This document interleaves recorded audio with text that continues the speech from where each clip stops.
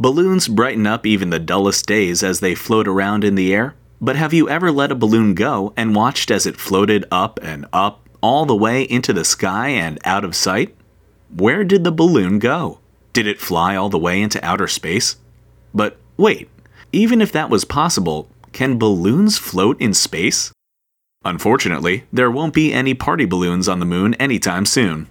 Balloons can float here on Earth because the helium that we fill balloons with is lighter than the air around the balloon.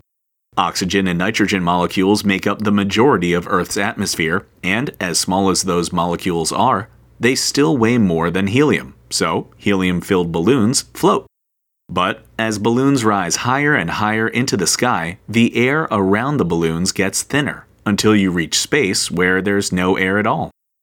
As the air around a balloon gets thinner, and there are fewer oxygen and nitrogen molecules for a balloon to float on, it stops going up. The maximum height most balloons can reach before they stop floating is roughly 20 miles above Earth's surface.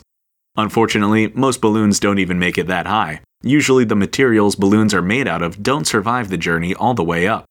But even if you did somehow have a helium-filled balloon on the moon, it wouldn't float. It would just kind of lie there. And that's no fun at all.